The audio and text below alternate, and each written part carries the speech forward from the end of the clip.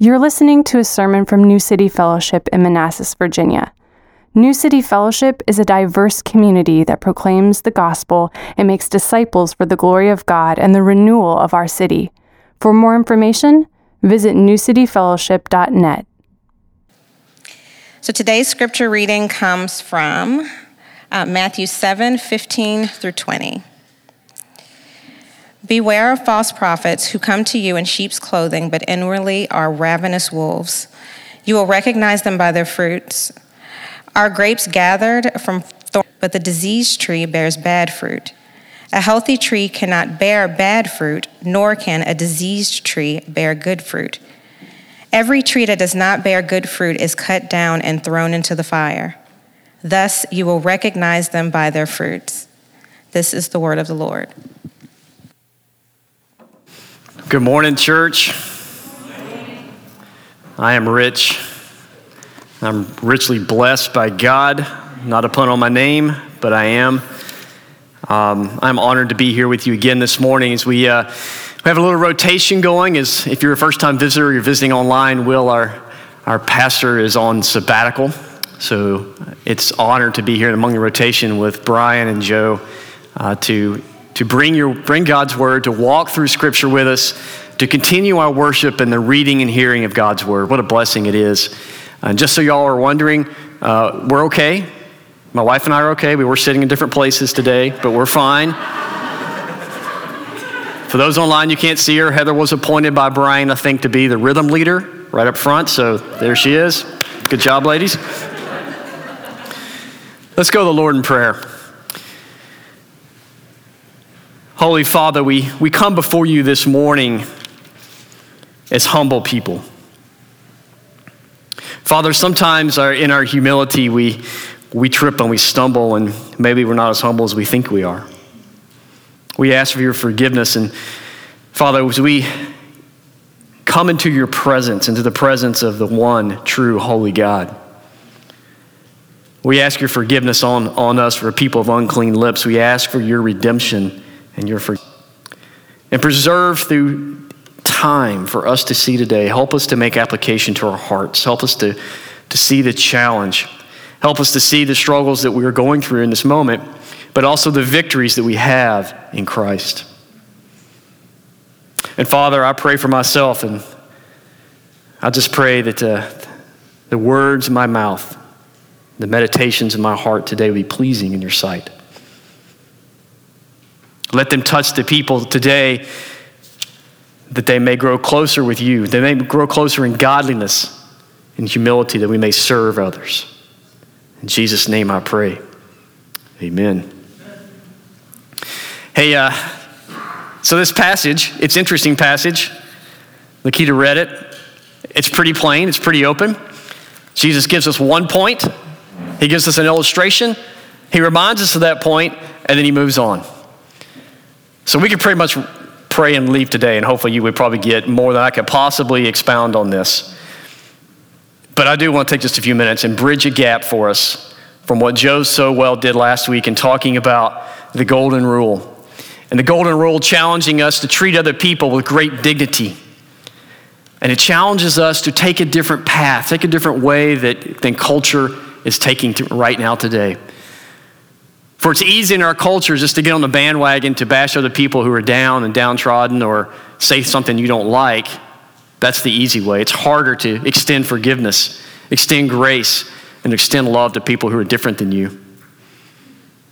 Enter by the narrow gate. The way is hard, but that's the one that leads to life, Joe taught us last week. Today, Jesus says it gives us a way of how do you do that. He gives us a warning, and there's an obstacle at that hard gate that you've got to overcome, but those prophets aren't very obvious because they are sheep in wolves' clothing. And Jesus is very, very plainly saying, things may sound good, they may look good, they may taste good, but inside they're corrupt, and they will infect you and corrupt you. So warning. And then he tells us how to notice them, and he repeats it twice. So that's what we're going to look at. Today we're going to look at Jesus' call for us to be not just sheep, but Jesus is calling us to be sheepdogs. And I had a great picture, but we couldn't get it up. I don't know if you're over 40, you probably remember the Looney Tunes with Ralph the Wolf and Sam the Sheepdog. Anybody remember that? Yeah. So he's teaching us to be Sam the Sheepdog. And I don't know about you all, but I never saw Sam the Sheepdog's eyes, but he saw everything that Ralph the Wolf was doing. So he's calling us to be kind of like Sam the Sheepdog today. But let me ask you, have you ever gotten something and once you got it, you were so excited about it, it didn't live up to what you thought it was going to be? A little buyer's remorse. Maybe you did something and you thought, oh, that's going to be great. And then once you did it, you're like, oh, that's a little disappointment. It looked good on the outside. The varnish looks good, but on the inside, it's not quite what you thought. Before Heather and I moved here, we were had the privilege of living in Okinawa, Japan. And during that time, I was able to spend several weeks in Thailand doing some work there. And I went with a friend of mine who became a friend of mine. I didn't know him before we went. His name's Arun. And Arun, talked to him just yesterday. He's a chaplain in a prison. So imagine that struggle of being a chaplain in a prison system every day. But Arun's also a reserve Navy chaplain. What's interesting about Arun, and the reason he was in Thailand with me, because he grew up in Thailand. He didn't leave Thailand until he was about 27 years old. So I got to spend 2 weeks traveling all through Thailand with just Arun and I had my own tour guide, my own translator, and someone who showed me phenomenal Thai food. Who knew? I've become to love Thai food, and there's a great place by where we used to meet over at Brew. So if you haven't been there, it's great food. But here's what I noticed. When you go into that place over there, which I won't give them a shameless plug, Siam Classic. You can order anything, you can get any spice level, and they give you 1 to 10. And it's kind of for Americans. Give me, grade at 1 to 10. And one thing I've noticed is I like it hot, and every time I'm number 7 or number 8, it's always different. Sometimes it's kind of like a 4, and sometimes it's kind of like a 10 plus. It just depends on how much they pour in there, right? So I'm out with Arun, and we got to where he would just order for me wherever we went, and I had great food every day, every meal. He never disappointed me.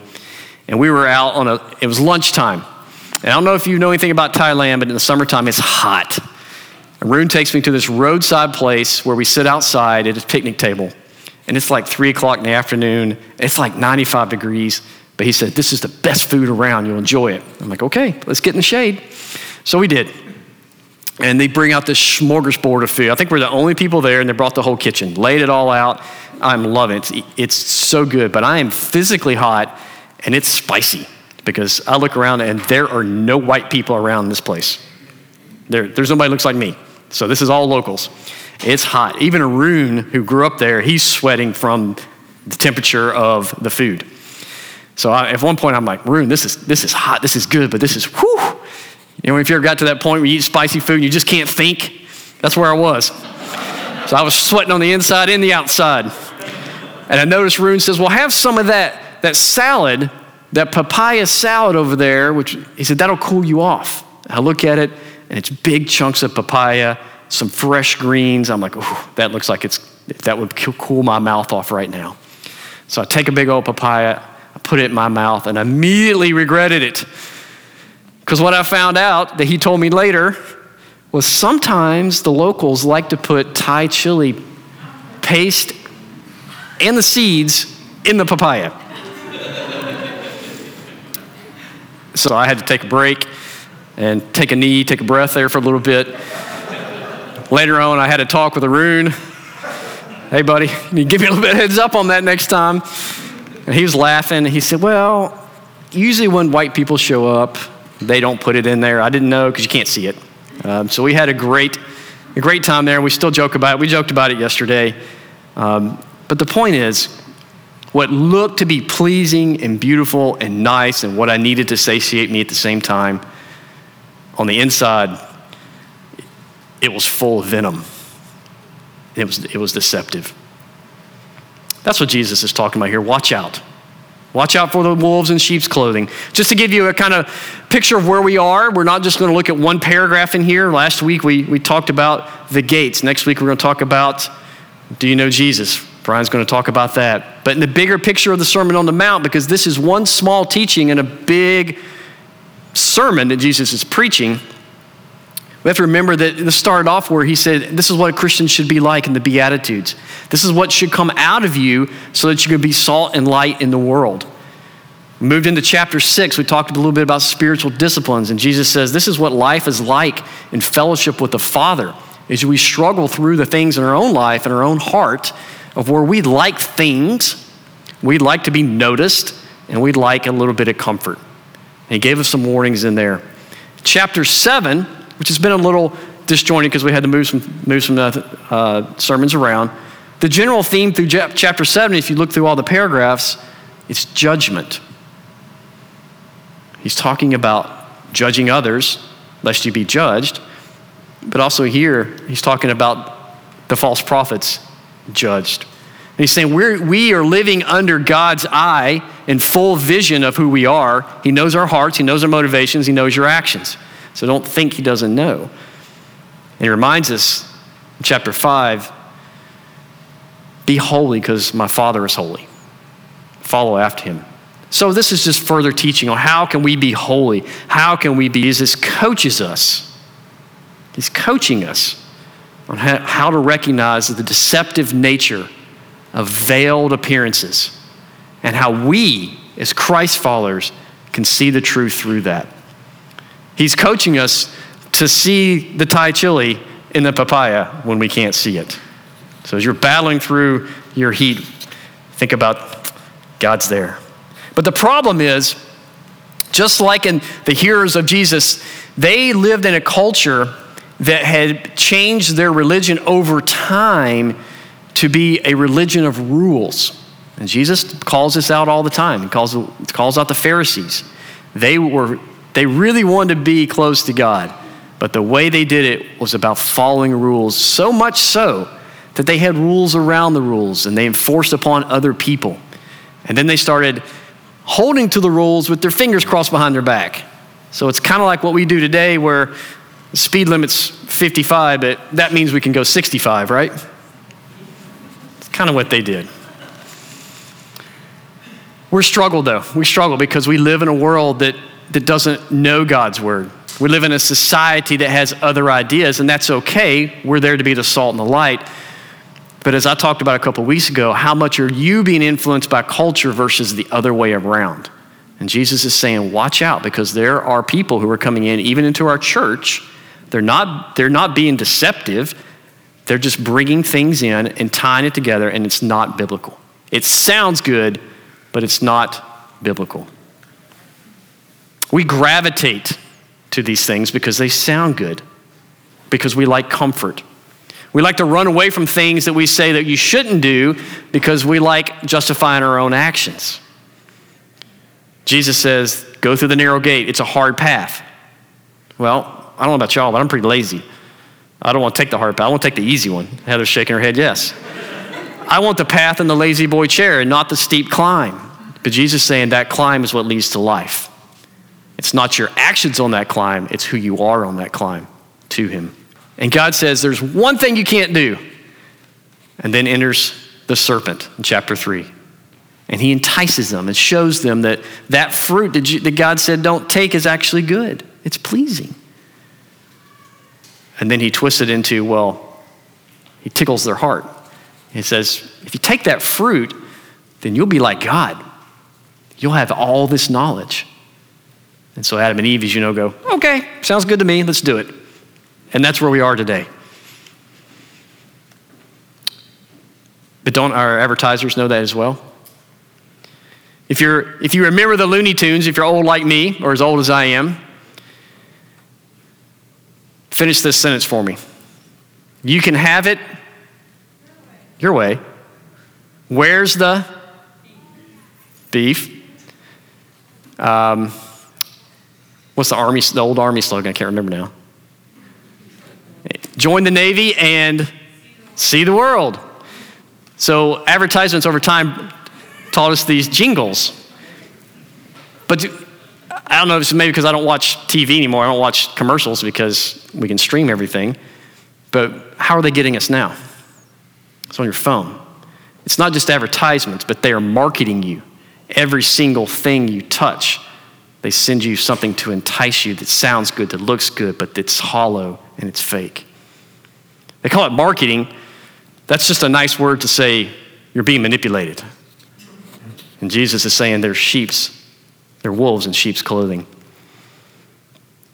Paul in 2 Timothy gives us a warning to leaders, but I think it's applicable to everybody in the church because we're all the priesthood of believers. And he says, for the time is coming, and just think about our culture today and where we're at, the sound teaching, but have itching ears that they will accumulate for themselves teachers to suit their own passions. And they will turn away from listening to the truth and wander off unto myths. We find the people that we like that validate what we think and what we believe, and we're going to continue to follow them. And as we follow them, our media sends us more and more and more and more to justify where we're at. Tries to hide the counter opinion. But then Paul finishes it, says, as for you, Christians, leaders, pastors, always be sober-minded, endure the suffering, kind of sounds like a hard path, do the work of evangelists, fulfill your ministry. So protect us from the judgment, this is the theme through here, to help us be aware of these theological wolves, Jesus gives us a simple remedy. It's very, very simple. It's what your grandmother taught you. It's about your fruits and your vegetables. It's about your veggies. So what we're going to talk about in just a minute is understanding actually what is a prophet and why do we need to look at the fruits and vegetables of their life. So who are they? How do we see them? And what is our response? Who are they? How do we see them? What is our response? When you think of the word prophet, I think of initially just of some guy in a cape and a wizard hat and predicting the future, right? Well, it's some of that. So we have Old Testament prophets. Jesus is, when he says this word, Jewish, think that he's having them think back to what they've been taught growing up as good Jewish kids. We have major prophets, just theologically. We've got Isaiah, Jeremiah, Daniel, Ezekiel. And then we've got those minor prophets, those 12 other books that no one ever reads in the back of the Old Testament. Your Amos, your Joel, your Obadiah, your Habakkuk. Can anybody say any more? Micah, there you go. Micah, Malachi. Those are what we call the minor prophets. So because their books are smaller. But there's also prophets throughout the text that didn't have books named after them. Kind of famous ones like Moses and Nathan and Samson. Those kind of guys. Elijah, Elisha. I'm going to do two things really when you go back and read them. He wants them to pray for God's people so they intercede. How many times did Moses say, God, please don't strike them down. I know they're awful. I know you want to just smite them. Please don't do it. And God relents. So he intercedes for his people. And the second thing he has them to do, besides praying, is proclaim. They're preachers. They're the mouthpieces of God.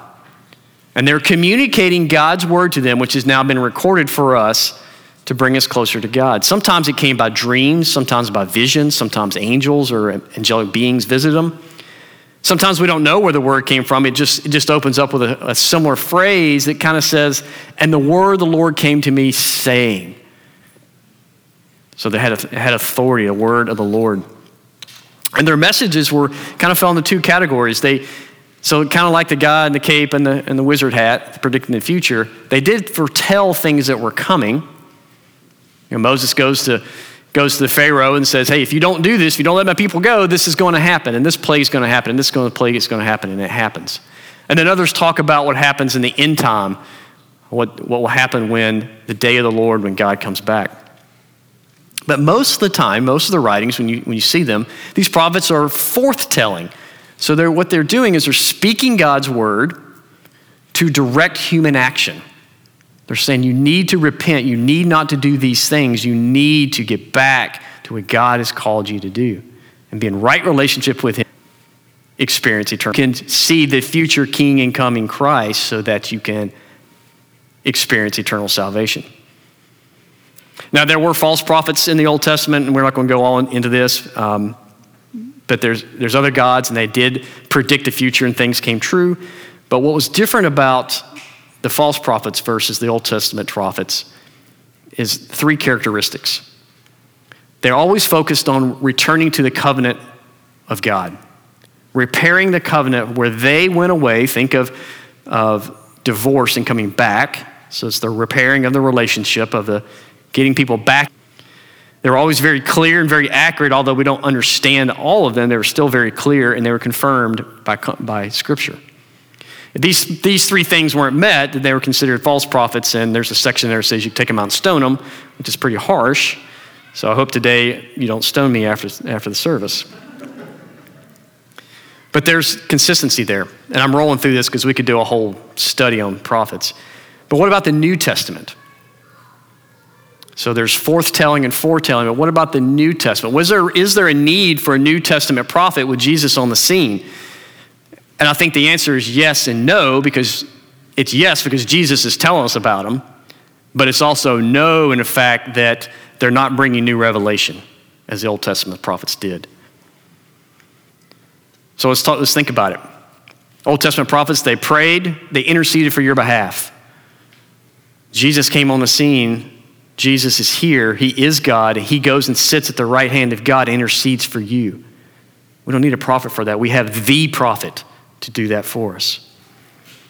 They proclaim that the mouthpieces of God. Jesus came to say that he is the way, the truth, and the life.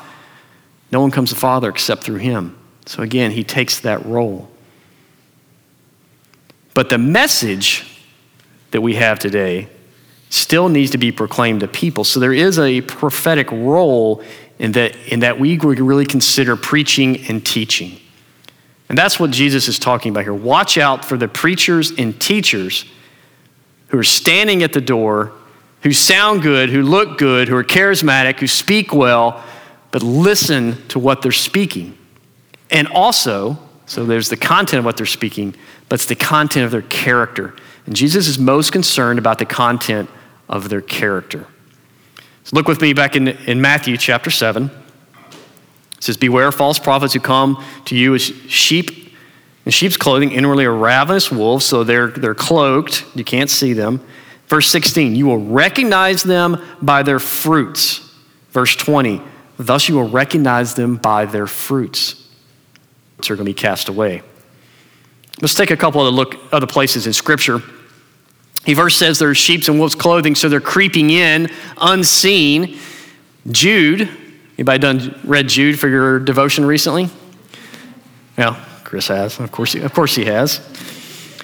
Jude, a very small book, has no chapters, just verses. Jude, verse 4, he talks about that they're creeping in quietly. Another small book, 3 John, has a little discussion about it. And Diotrephes, he compares Diotrephes to Demetrius, so there's a good teacher and a bad teacher.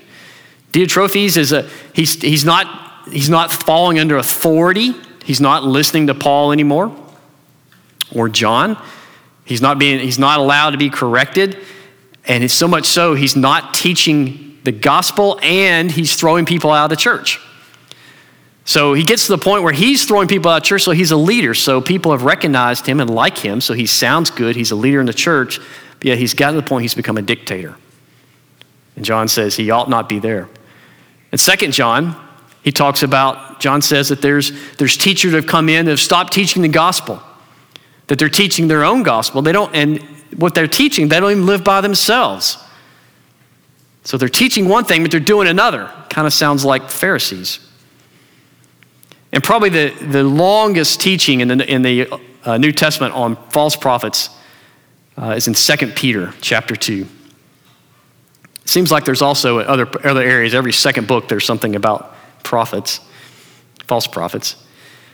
But Peter says in verse 2 that they're secretly bringing in destructive heresies. So again, they're beautiful, luscious-looking pieces of papaya. Verse 14, he gets into who they are as a character.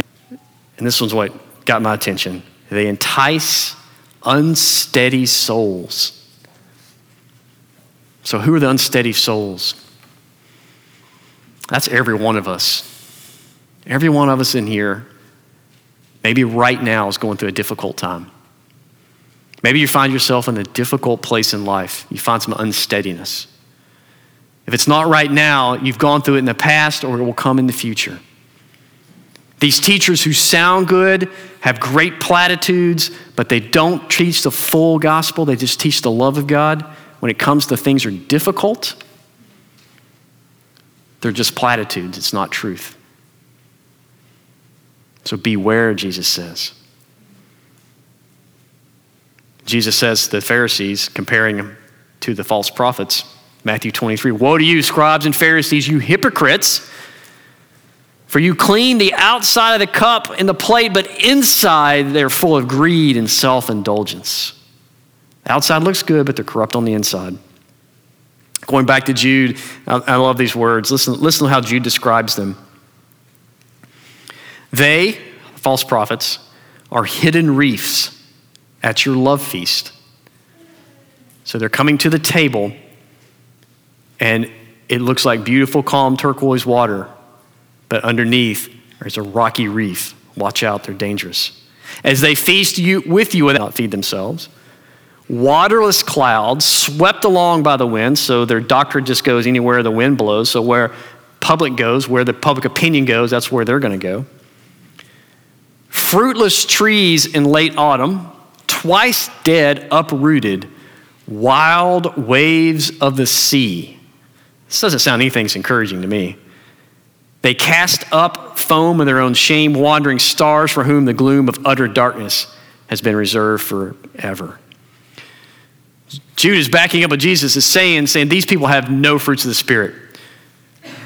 And fruits of the Spirit Paul says, are love, joy, peace, things that these preachers and teachers should be showing, but they're just giving you platitudes and none of the other stuff in their character. 2 Peter, towards the end, I was going to read it, but for time's sake, he gets down to the end of his chapter. He does a whole chapter on this, and he quotes from the Proverbs.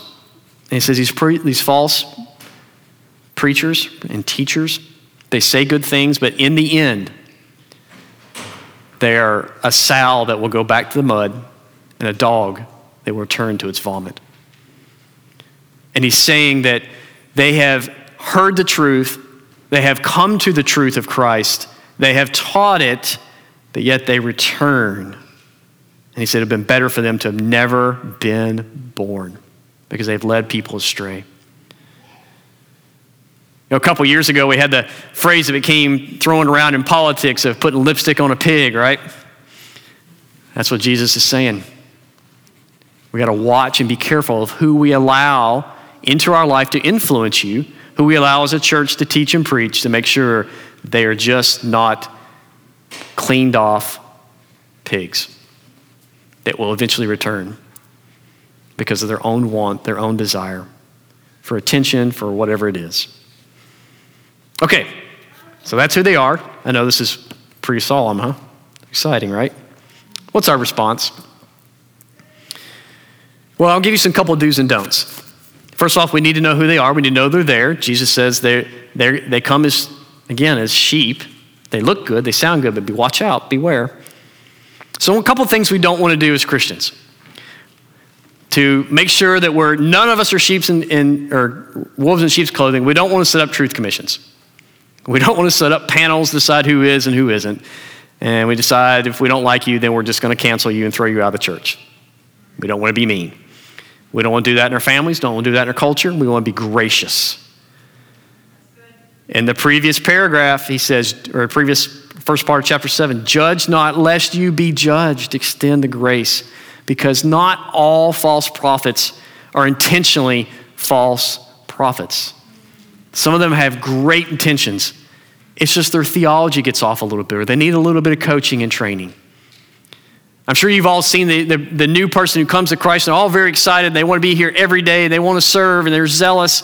And we've seen them put them in teaching positions, and they're just not ready. They need maturity. They need time. Or you've had a teacher or a preacher who just got off the track a little bit and taught something just a little bit off. May not be consistent with God's word. That's where we come alongside them. We ask them, where'd you find that in Scripture? Let's be gracious and let's come back to, because their heart is good. Their heart's not always bad. So just because the outside may be a problem, let's not judge them before we work with them. The other thing we don't do is we don't gossip about them. We do not gossip. We've had many, many great preachers and men of God and leaders who have fallen to sin. There's two in my mind right now. They're in the paper right now. They've done great things for God, but they had some sin in their life, usually sexual in nature. Let's not throw the baby out with the bathwater. The Word of God. Everything and burn all their books because there's good things in there. We just need to compare it to the Word of God. The other thing is your opinion. We all have opinions. We all have them. Don't affirm your opinion all by yourself. Surround yourselves with people you trust and you know their character, you know they're going to speak truth to you and tell you if you're wrong. And be willing to hear it. Be open. Be examining. Second thing, don't surround your friends or what you look at online with things that just justify your own feelings and opinions. Look counter. Look outside. Have somebody come along. Don't throw somebody out for just one sin. We're all sinful. We all fail. We all make mistakes. A couple of things we need to do better. We need to have patience. We need to have patience with one another in our family, one another in this family and online, in our church, but also patience with our coworkers and our neighbors. Have more patience, be more graceful. When we have someone, I think this church does a great job with it. We have people who want to serve and want to teach. We take time with them. We wait to see, move slowly, wait to see about maturity and fruit in their life. What fruit is being seen? Are we seeing goodness and patience and they want to do justice and mercy? Give time for observation, but also observe yourself. Observe your own heart. Examine yourselves and examine it against Scripture. I failed you all. I tried to find my text. I can't find it right now. I couldn't find it this week, but there is a text in one of the epistles. It talks about how to examine something in the light of Scripture. And it has this idea in the original language of taking an idea, whether it's in culture, because all truth is God's truth, and we have philosophy and history and science and all that stuff. Now, God's Word is not a science book, but it is a book of theology. And take it and you hold it up like a jeweler looks at a jewel with his little magnifying glass. He's looking for imperfection. He holds up to a light. Take your idea, just figuratively, and hold it up to the sun. Let the pure light come through. Or maybe hold it up to the S-O-N, to the Son of God, to Christ. Is that opinion, is that philosophy, is that thought, is it consistent with biblical theology? If it's not, then know it and take appropriate action. Consider it, but if it's not consistent with God's Word, then it's not true. Compare it like you're looking at the sun. Go to Acts chapter 20. Acts chapter 20, and we'll almost close with this. I have a couple questions for you in the end. Acts chapter 20. Acts chapter 20, Paul is speaking to the elders that he's leading in Ephesus, in his church there. So these are the leaders. Down in verse 26, he says, chapter 20, verse 26, "Therefore I testify to you this day that I'm innocent of the blood of all of you, for I did not shrink from declaring to you the whole counsel of God." So Paul is saying, I've taught you everything I know about God's Word. It's on you now. Go lead well. But he doesn't finish. Verse 28, "Pay careful attention to yourselves and to all the flock in which the Holy Spirit has made you overseers to care for the church of God, which he obtained with his own blood. I know that after my departure, fierce wolves will come in among you, not sparing the flock. And from among your own selves will arise men speaking twisted things to draw away disciples after them. Therefore, be alert." I think Paul's expounding on what Jesus said here. Be alert. But as he's writing to the elders, but he's saying, elders, I need you to be under shepherds. The but is that this applies to every one of us. Because as we grow as baby Christians and we get off the spiritual milk and onto the meat of what God is saying, we make application to our life, he's calling each one of us to shepherd somebody else. That's how the gospel works. It's the only way it's going to work is if we mentor and we spread it. And it may be to your children, it may be to your neighbor, it may be to your spouse, maybe to your coworkers. He's calling each one of us to be a shepherd and an overseer, rightly dividing the word of God. We got to have the character to do it, though. D. Martin Lloyd-Jones wrote in a great commentary on the Sermon on the Mount, and I've enjoyed reading through it. He asked a couple of questions about how do you know your heart? How do you know if someone who's teaching or preaching is doing it right? And he walks through the doctrines of what they need to teach, the doctrines of the death and the burial and resurrection of Christ, the nature of God, the nature of man, God's word, and he gets down to the heart. He says, ask these questions. This is how you see if someone's truly a prophet or a false teacher. He says, does the teacher know his own sinfulness? Does he know the blackness of his own heart? Does he know the judgment of God in a literal hell? Does he know his own vileness and helplessness that only a holy God can redeem him? Does he know the bitter shame and agony of the cross that is the only way to reconcile him to God? And does he teach that along with all the good things? We've got too many people on TV and famous preachers and megachurches right now that are talking about the good things, but not the judgment of God. And they're leading people astray. So I ask you, church, think about these questions. Do you know your own sinfulness? Do you know the own blackness of your heart that only God can cover? Do you understand the judgment of God and that there is a literal hell and separation from him forever that only can be covered by Christ? Have you gotten on your knees recently and asked God to forgive you of the vileness and helplessness? Or are you trying to do it on your own? Have you really considered the awful, that's the only way for us to be reconciled to God through Christ? See, Jesus is talking about false prophets here, but he's really talking to you. Are you bearing the fruit for him? Are you ready to step out and say, okay, I know you're going to prune my vines. I know it, but I'm still going to produce grapes for you. And I'm going to take it to the people. Because if you don't, there will be a fire, unfortunately. And we'll talk about that next week a little bit. Because we may think you know Jesus, but you may not. So do you know that you know that you know?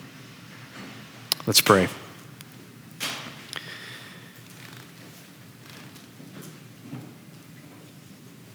Father, we thank you for this text and that it's simple, but yet it's deep. Father, we confess that sometimes we have not bared the fruit that you've called us to bear. And at times we've unknowingly been false prophets and teachers. We just ask your forgiveness for that.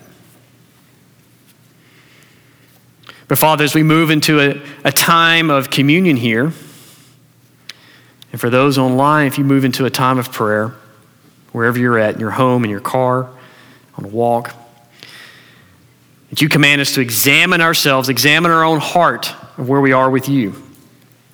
Are we there? Do we know you? Do we know that it's only through your shed blood and your broken body that we may do anything good in your sight? Forgive us, Lord, for when we haven't held up to that standard. But we also rejoice in you, Father,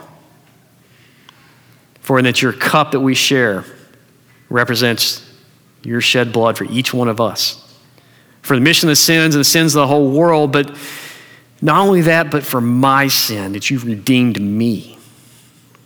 And your broken body, as you talked about in Psalms, they broke your body for us. That it also redeems us from our sin.